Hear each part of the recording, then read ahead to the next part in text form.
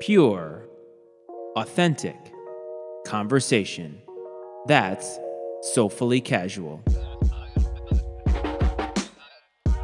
So grab your favorite beverage, sit in your favorite chair. Here is your host, Matty Ice. Hello, everyone. Welcome back to the Soulfully Casual podcast hosted by Matty Ice, and this is a Matty Ice Media Network production. I am Matty Ice, as always, and I hope everybody is having a great rest of your week. We have reached the end of the month of October. We have reached the end of spooky season. Sunday marks the end of spooky season with the culmination of it being Halloween. And here in America, and I think around the world too, we have adopted the tradition of trick-or-treating at Halloween, and we have really honed in on and perfected the art of spooky season as it relates to, Halloween. And, it's a fun month. I mean, we get to be a little bit hokey. I find Halloween to be the more hokey of the holidays that we celebrate, and I think it's way more hokey than Christmas. And I like kind of diving into that a little bit more. Over the course of this show for the last month, I've gotten into some Halloween-related topics. We started off with movies.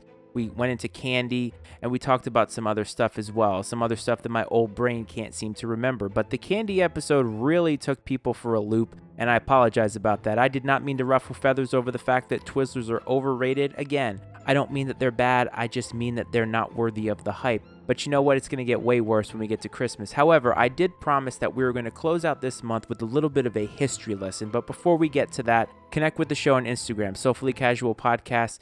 Connect with me on Twitter. The handle is @MattyIceMedia, and of course, MattyIceMedia.com for all of your Matty Ice Media podcasting needs, like Political Football and The Manual with Cleve Wason. But I said that I wanted to get into the history of Halloween because I think a lot of times we here in the 21st century in 2021, we do things, we have traditions, and I don't think we ask often enough, why do we do them? And where did they come from? And I thought it was pretty cool to end all of the fun Halloween stuff with a little bit of history as to how we got here. So Halloween, as we know it today, originates from a Celtic festival called Samhain, and it's spelled a little bit differently. I had to look up the phonetic pronunciation of it, but basically it was the Celtic tradition of people lighting bonfires and wearing costumes, and they were warding off the ghosts because they were starting the winter time, which was really their start of a dark period, and they were trying to sort of protect themselves and their harvest for the dark of the year.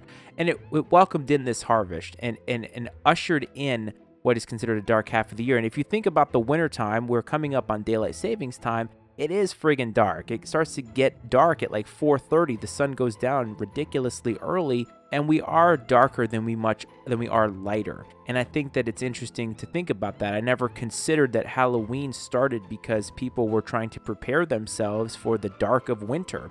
The Celts would light their hearths from the fire that they created in these bonfires, and this was considered a sacred bonfire, and it was a bonfire that would protect them for the winter. And so think about the symbolic nature of that. Think about having this bonfire to ward off the ghosts and protect themselves through the dark of winter, and then taking that fire and literally putting it in their hearts and thinking that that was protection for them. It's very much steeped in superstition, but I think it's interesting because it does tie into how Halloween turned into a day about the dead. And speaking of that, when the Romans conquered basically the entire earth, it seemed, they ended up replacing many of the traditions and symbols of the people that they conquered with their own. And I think that is a theme of conquering peoples. But the Romans ended up using two festivals, basically, or two holidays, if you will, that sort of got us to where we are in terms of today's Halloween. The first one was Feralia, which was commemorating the passing of the dead. Obviously, there's many things about Halloween that denote death and denote the afterlife, right? With zombies and of course, the living dead, with like Dracula and Frankenstein. And there's a lot of death that goes along with Halloween in terms of the scariness. And the other one was Pomona, which was honoring the goddess of fruit and trees, which was a symbol of that was the apple. And it's interesting too, because think about bobbing for apples, which is an activity that is mostly associated with Halloween. In today's pandemic world, it's absolutely disgusting, and I don't think we'll ever bob for apples again, but you see the correlation there. So these two Roman holidays merged with Samhain from the Celts have now really gotten us to where we are today in terms of Halloween. In the 8th century, Pope Gregory III designated November 1st to honor All Saints. Now, we have the Day of the Dead, which is Halloween, October 31st, and now we have All Saints Day, which is November 1st. And that's kind of the entire point is, okay, on Halloween, everything's spooky and scary, and then on November 1st, we get past all that and we get into the season of thanks. And I think it's somewhat symbolic to look at the things that we're thankful for. And I think the things that we're thankful for are the time that we had with the people that have passed before us. But Halloween in America really evolved over time. In colonial America, it really wasn't seen as something that needed to be celebrated. You saw it more in the southern colonies, specifically in Maryland.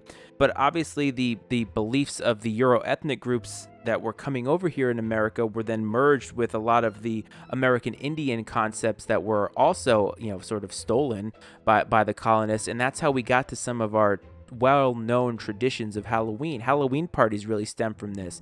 And one of the cool things about it is that the costumes obviously evolved, the trick-or-treating evolved, but what ended up happening is that Halloween turned into a very community-laden activity, that it was a way to build relationships with people in your community. And it's not something I actually thought about in the moment. When I was trick-or-treating my entire life, I never really thought about that. But it's interesting how the European concepts that we borrowed from, when we were ruled by the British, and then we obviously fought for our independence, I don't think that we thought about all of the traditions and concepts that we would have inherited from those from the Brits, and that would end up being something that we saw in today's world. And I think trick-or-treating and Halloween, it's interesting how it really did come from that.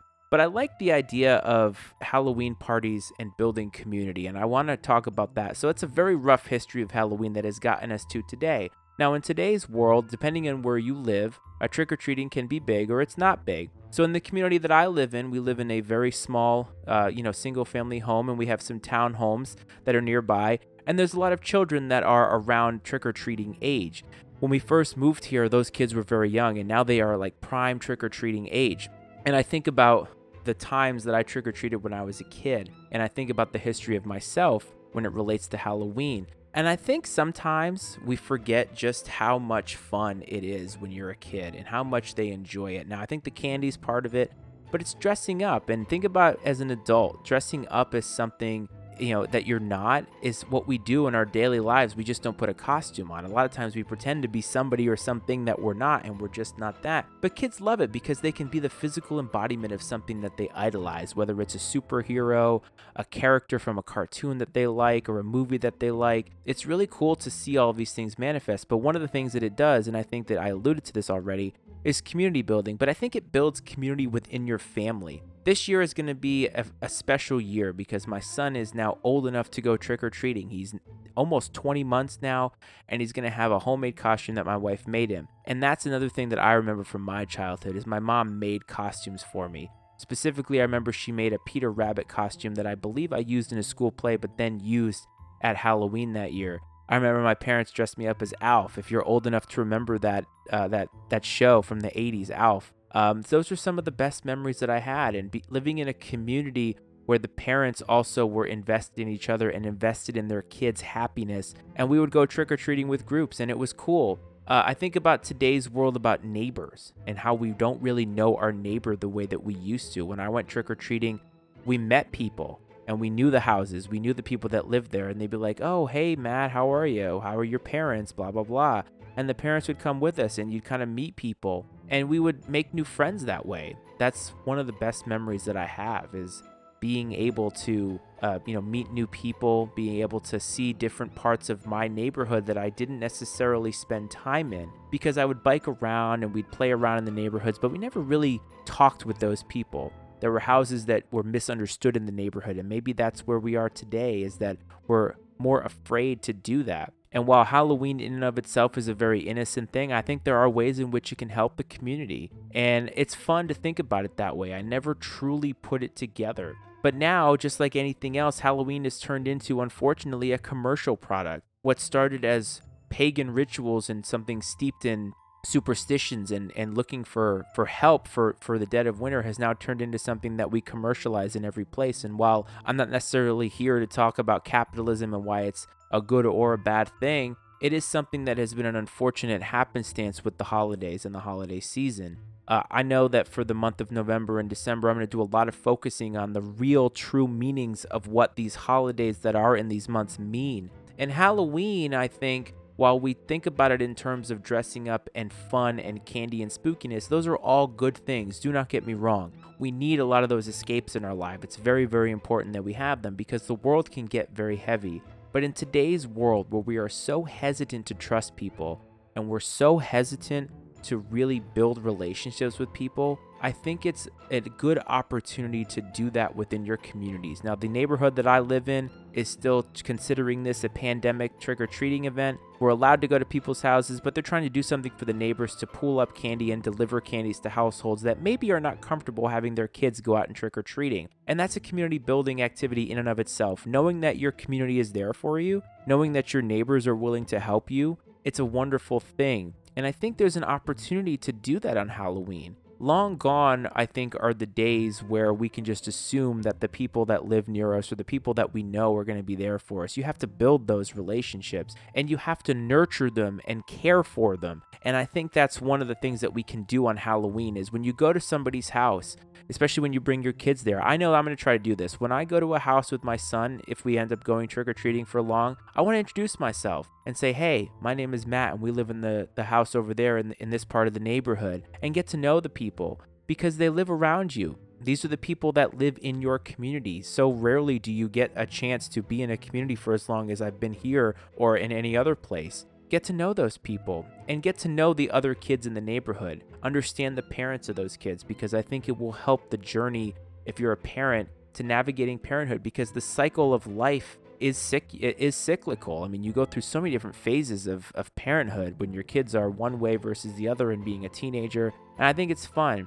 For me on Halloween, I always think about my parents. And this year, more than others, it's a little bit sad because it's been a long time since I've trick-or-treated. The last time I dressed up for Halloween was probably 2011. Let's just say that I was not in a state to drive that night, and it was a lot of fun. It's fun for a different reason, Halloween is. When you get older and you're in your 20s, you think about it more as a social event where you can drink with your friends, and there's nothing wrong with that. It's basically the adult version of trick-or-treating, right? But I think about it now because those are indelible memories as a kid that I had. And when I think about where they came from, my Irish heritage, right, being related to the Celtic heritage, I think about what it means. And I think about the symbolism of getting prepared for winter. We are coming close to the month of thanks, of giving thanks and remembering what we have. And I think it's fitting that at the end of October, we, inundate ourselves with gluttony, going out and getting all this candy. But then we're really preparing ourselves for a season of giving and a season of thanks. And I think we need to remember that when we're out there, that it's okay to do something to excess, but it's also really important to give back. And that's why I talk about giving back to your neighborhood, giving back to your community.